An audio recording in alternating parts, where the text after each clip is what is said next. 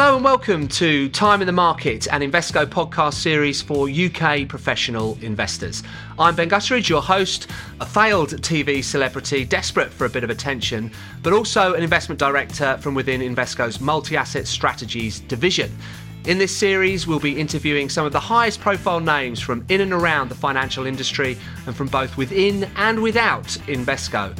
But before the action begins, we want to stress this interview should not be considered as investment advice and remind you that any capital invested is always capital at risk. Finally, we would encourage you to listen to some further important information immediately following the interview. Thank you, and on with the show.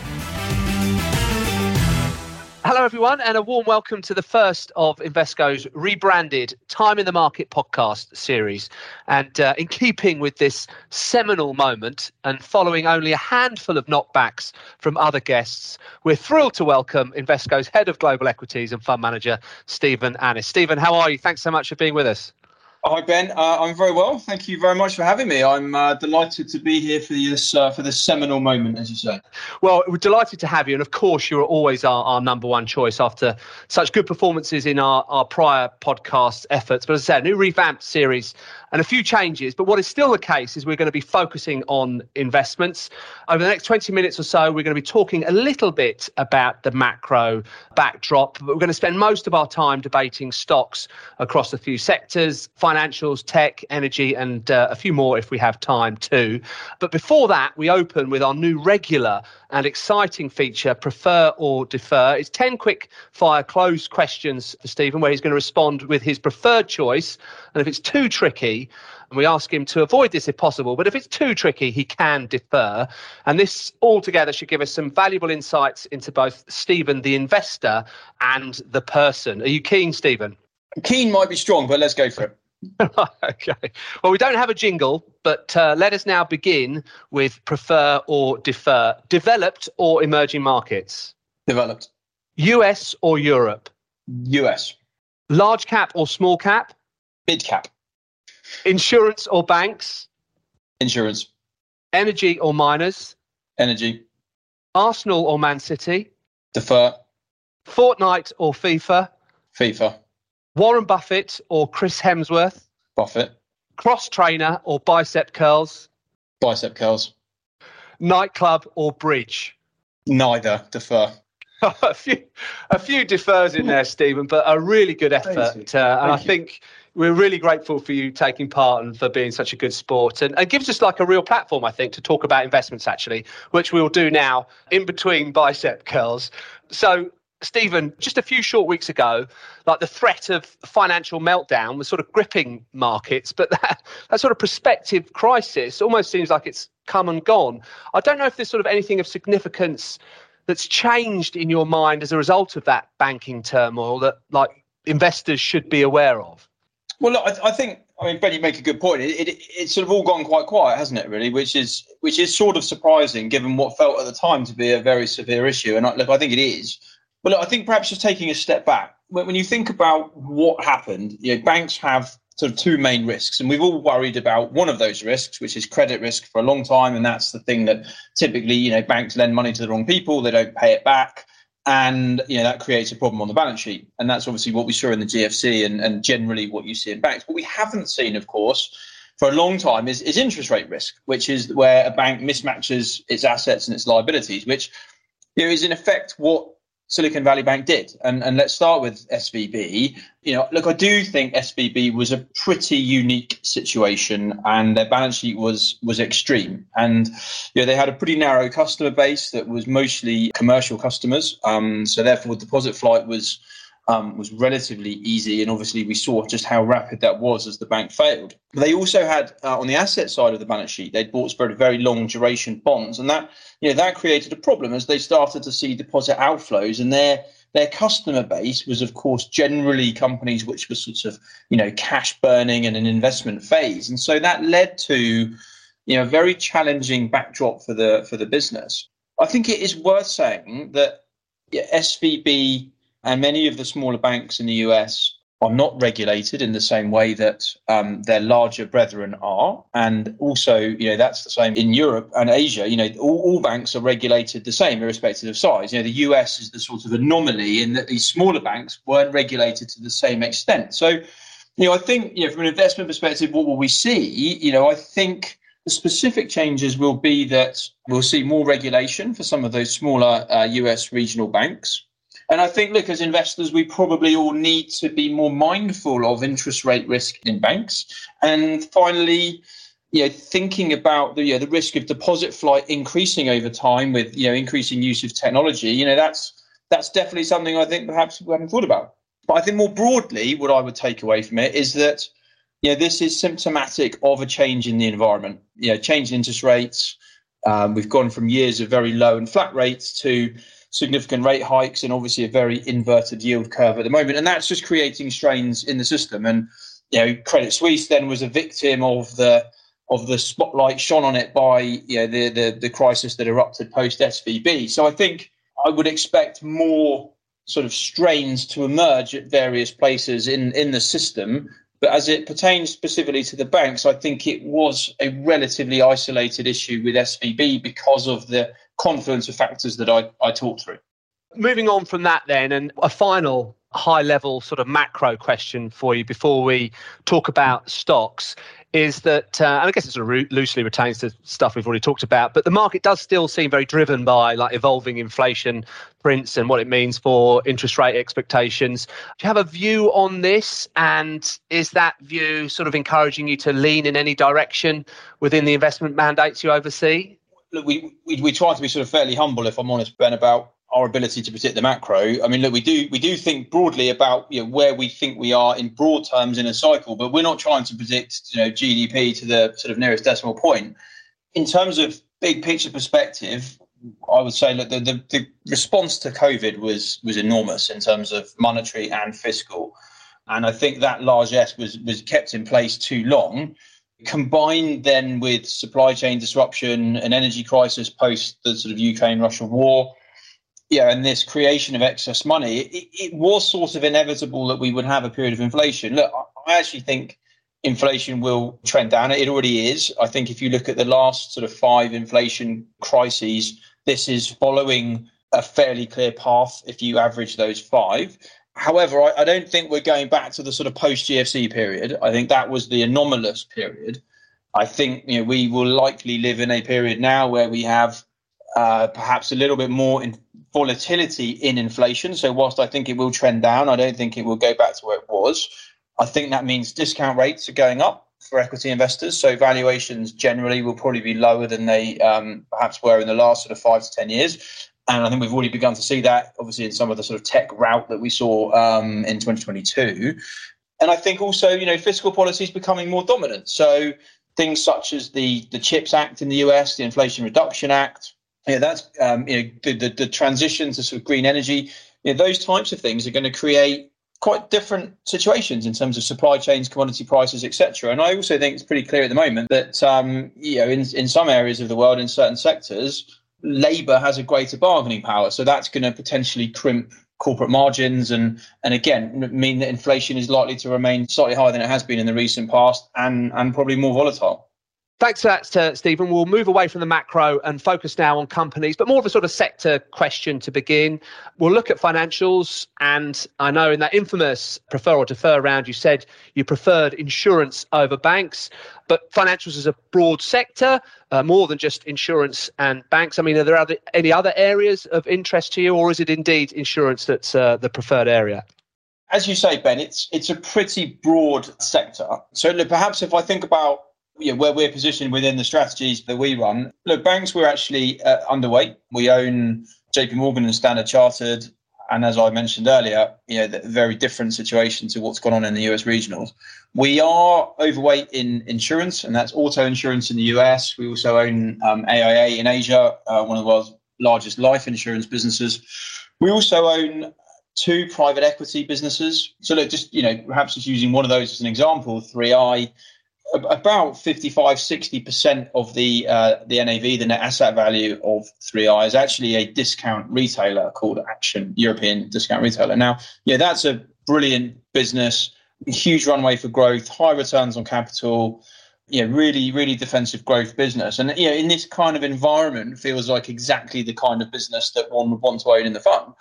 And, I think critically, though, you buy that asset via the 3i vehicle, which happens to be listed as a private equity business, even though, as I say, most of the portfolio is made up of sort of, defensive growth assets.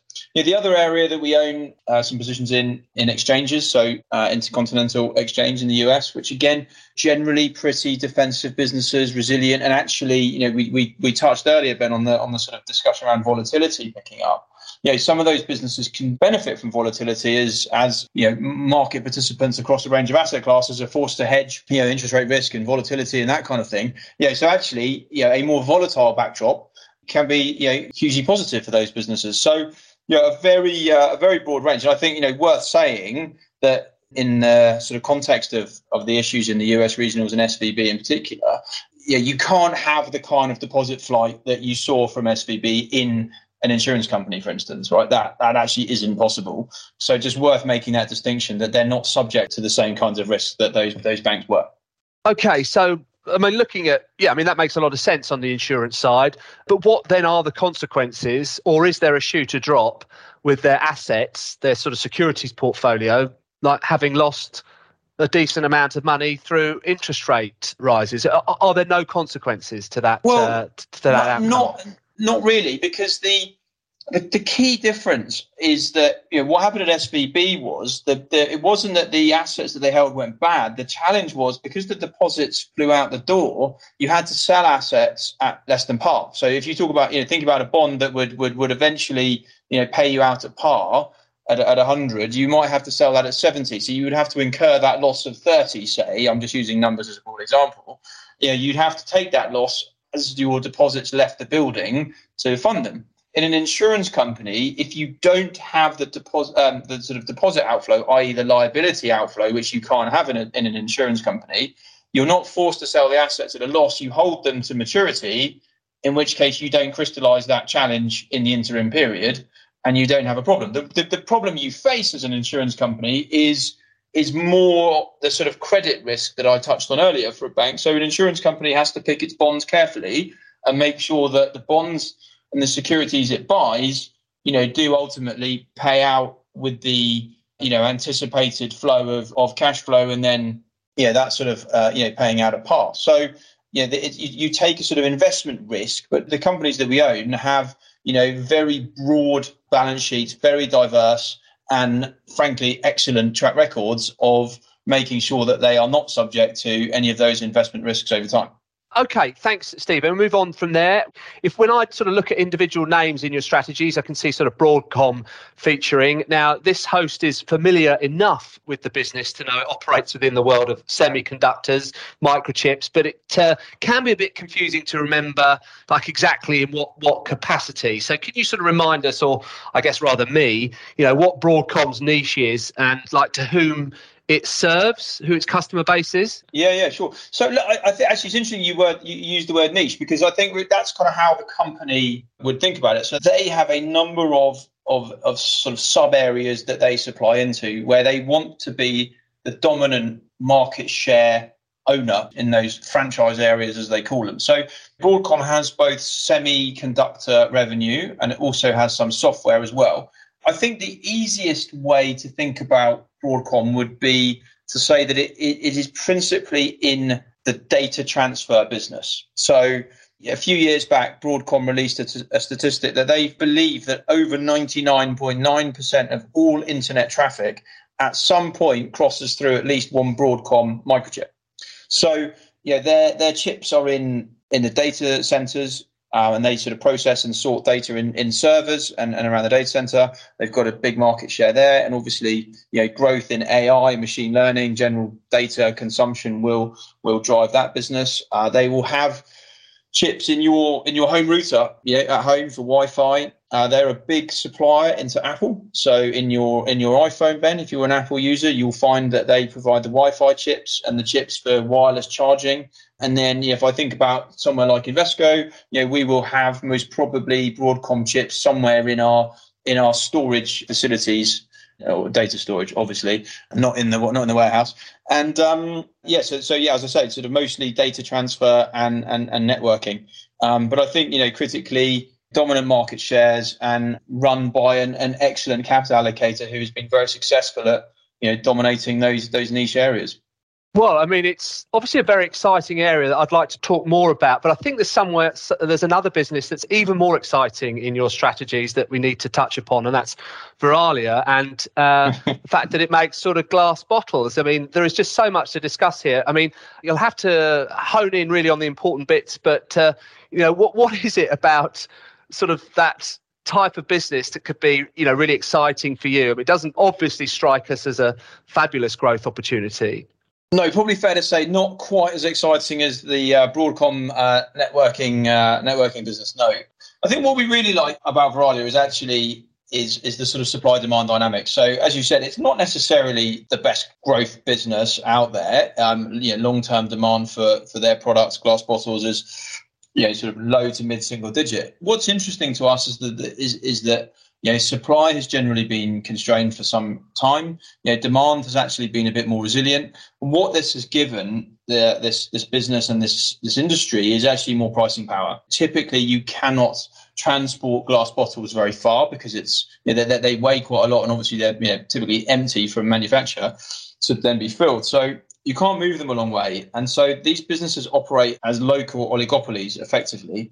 And that's led, as I said, to sort of strong pricing power. So actually, Veralia, and I can't remember the number exactly, but I think last 12 months, revenue's grown in the 20%, which would really surprise you, I'm sure. And look, that isn't a sustainable growth rate over the long term, but it's a good demonstration that in an environment of rising energy costs and a tight demand supply situation, Veralia has been able to put prices onto its end customers. And critically, it is a low cost item in the value chain of customers. So think about a bottle of wine and you and Mrs. Gutteridge are sharing tonight. And let's say you've spent £10 on that bottle of wine. The cost of the bottle is probably about 20 pence. And so it's a critical but low price item for customers. And so they've been able to put prices through. And there's also an environmental tailwind here that glass is infinitely recyclable, and so they can. So is there something about Veralia? Sorry, obviously we don't want to touch on the environmental bit, but something about Veralia able to pass on its costs relative to other bottle makers. The whole industry has been able to pass pricing on generally, because it's been a sort of tight supply demand situation for everybody. I mean, Veralia has a slightly different strategy to some of its peers, so it tends to focus on smaller vineyard producers and that kind of thing, rather than selling into, say, the major beer brewers. And obviously then your sort of negotiation is perhaps slightly more favourable because you're negotiating with lots of smaller customers rather than one or two outsized customers. So that's helped them. But I would say, look, generally the industry has been in a good spot in terms of pricing because of this supply demand dynamic. Okay, and you mentioned the environmental tailwind. What are they doing on that regard? The environmental tailwind is partly driven by customers. People want glass; it's infinitely recyclable. Like, obviously, it's more of a premium product anyway. I mean, you wouldn't want your bottle of wine out of a plastic bottle. It's inert, obviously, when it comes back to taste and things. But they are doing a lot in terms of improving the energy intensity of the business. So they're trying to build hybrid furnaces. They're focused on using ever more recycled glass, which lowers the energy intensity. So there's a lot going on here. And critically, though, for us, very good business, good growth, and a dividend yield, which is frankly very appealing. Thank you. Another name we see, Union Pacific, US railroad stock. Like, the market doesn't seem particularly interested in this name, and from a standing start, like, you have some sympathy with that because, like, the prospect of a recession is on the rise. So what's your sort of strategy here? Look, I think it would be fair to say in an economic slowdown or recession, look, this business will see volumes come down. I mean, it is in the business of shipping goods around the US. However, a little bit like we just talked about with Veralia, these are very sort of monopolistic stroke duopolistic businesses which maintain good pricing power. I think, look, critically as well, the challenges of reopening the economy post-COVID and the sort of splurge in consumer spending on certain goods created some real challenges for this business. So the West Coast ports, I'm sure you will have read, the West Coast ports became pretty clogged up, and that congestion actually created quite significant operational challenges for Union Pacific, which really actually hit the margins over the last 12, 15 months. Look, I think it'd be very fair to say the business did not execute as well as it could and should have done. I think that is definitely fair. So look, there's some idiosyncratic drivers here, which is the end of the port congestion, getting the company back on the front foot, and there's a very sort of positive virtuous circle here once you get this of improving service standards, improving growth, taking market share off truck, off road onto the rail network. And so, yes, there is definitely a concern around a softer macro backdrop, but that's providing an opportunity to buy a brilliant company with a fantastic asset base at an attractive valuation. And then, as I say, these idiosyncratic points, which will hopefully be resolved by a new management team at some stage in the near future, that should also provide a tailwind to the profit and loss account. Okay, so the last sort of company-specific question then, Microsoft, a company I'm sure all listeners are very familiar with, not necessarily the P&L and each strategy that it employs, but is there something that you think the market is like underappreciating here, given everyone's sort of vast knowledge on the subject? Or like, could it be, Stephen, dare I say, pointed question that sometimes fund managers like buy things, big companies that are well run to help them sort of sleep a little better at night? It's definitely not the last part. Look, I think you and I have spoken enough times now. Look, we generally do like to buy things that are misunderstood, perhaps a bit controversial at times. But look, I think it's fair to say, do people really misunderstand what Microsoft is?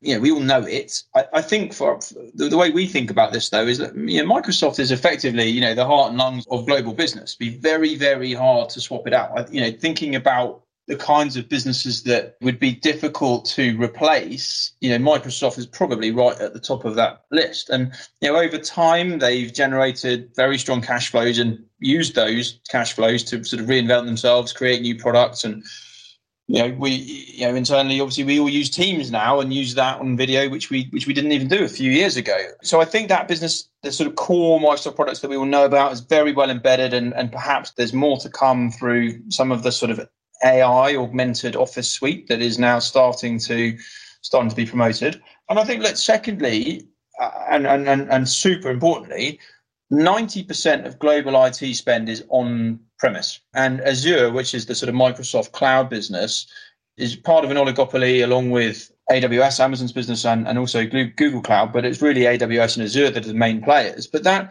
is going to be a key part of moving IT spend into the cloud. That shift is going to take a long period of time, more stuff going into the cloud. So I think really the key for us is that this is an investment where we feel differently about the time horizon, the visibility, and the embedded nature of Microsoft. It's not about trying to have a position that we can feel happier sleeping at night, frankly.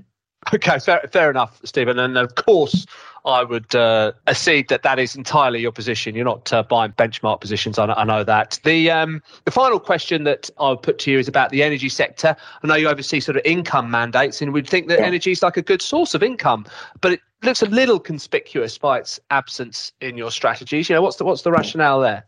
No, very fair question. Look, you're right. There's a lot of income in the sector. Hopefully, I guess what we've talked about today, if you think about Microsoft, Broadcom, Veralia, Union Pacific, many of those companies are companies that, I think I'd probably answer the questions to talking about growth. And one of the challenges that we have with the energy sector is that not many of these companies tend to grow. In fact, when I look back over my sort of 20 plus year career here, many of these companies are within 10 or 20% of where they were when I first started in 2002.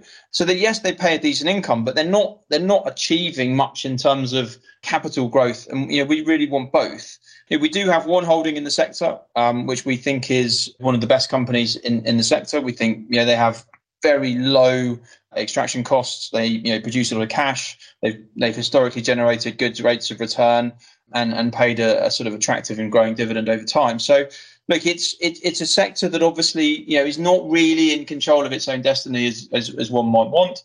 And, as I say, it has lacked growth and obviously, is likely to continue to do so unless the oil price goes up a lot, which none of us have much foresight or control over. So we prefer those companies, many of the companies that we talked about earlier. I think there are some interesting assets in the sector, but it's not a sector that we want to get too carried away with. Okay, great stuff. Thanks so much, Stephen. Really useful and thought-provoking insights there, and a shame, but we must call time. If the audience would like to hear more from Stephen, they can write him a letter, because he's not really motoring on LinkedIn yet, but you can certainly reach out to your Invesco relationship manager if you'd like a response in a more timely manner. But other than that, our most important thanks goes out to you, the audience. Really appreciate your support, and hopefully you'll join us next month for our next Time in the Market podcast. But until then, from Stephen and I, goodbye. Listeners should be aware of the following investment risks. The value of investments and any income will fluctuate. This may partly be the result of exchange rate fluctuations, and investors may not get back the full amount invested. Other important information for listeners. This podcast is intended for UK professional clients only and is not for consumer use. Views and opinions are based on current market conditions and are subject to change. This is marketing material and not financial advice. It is not intended as a recommendation to buy or sell any particular asset class, security or strategy. Regulatory requirements that require impartiality of investment or investment strategy recommendations are therefore not applicable, nor are any prohibitions to trade before publication. Issued by Invesco Asset Management Limited, Perpetual Park Drive, Henley-on-Thames, Oxfordshire, RG9 1HH UK. Authorised and regulated by the Financial Conduct Authority.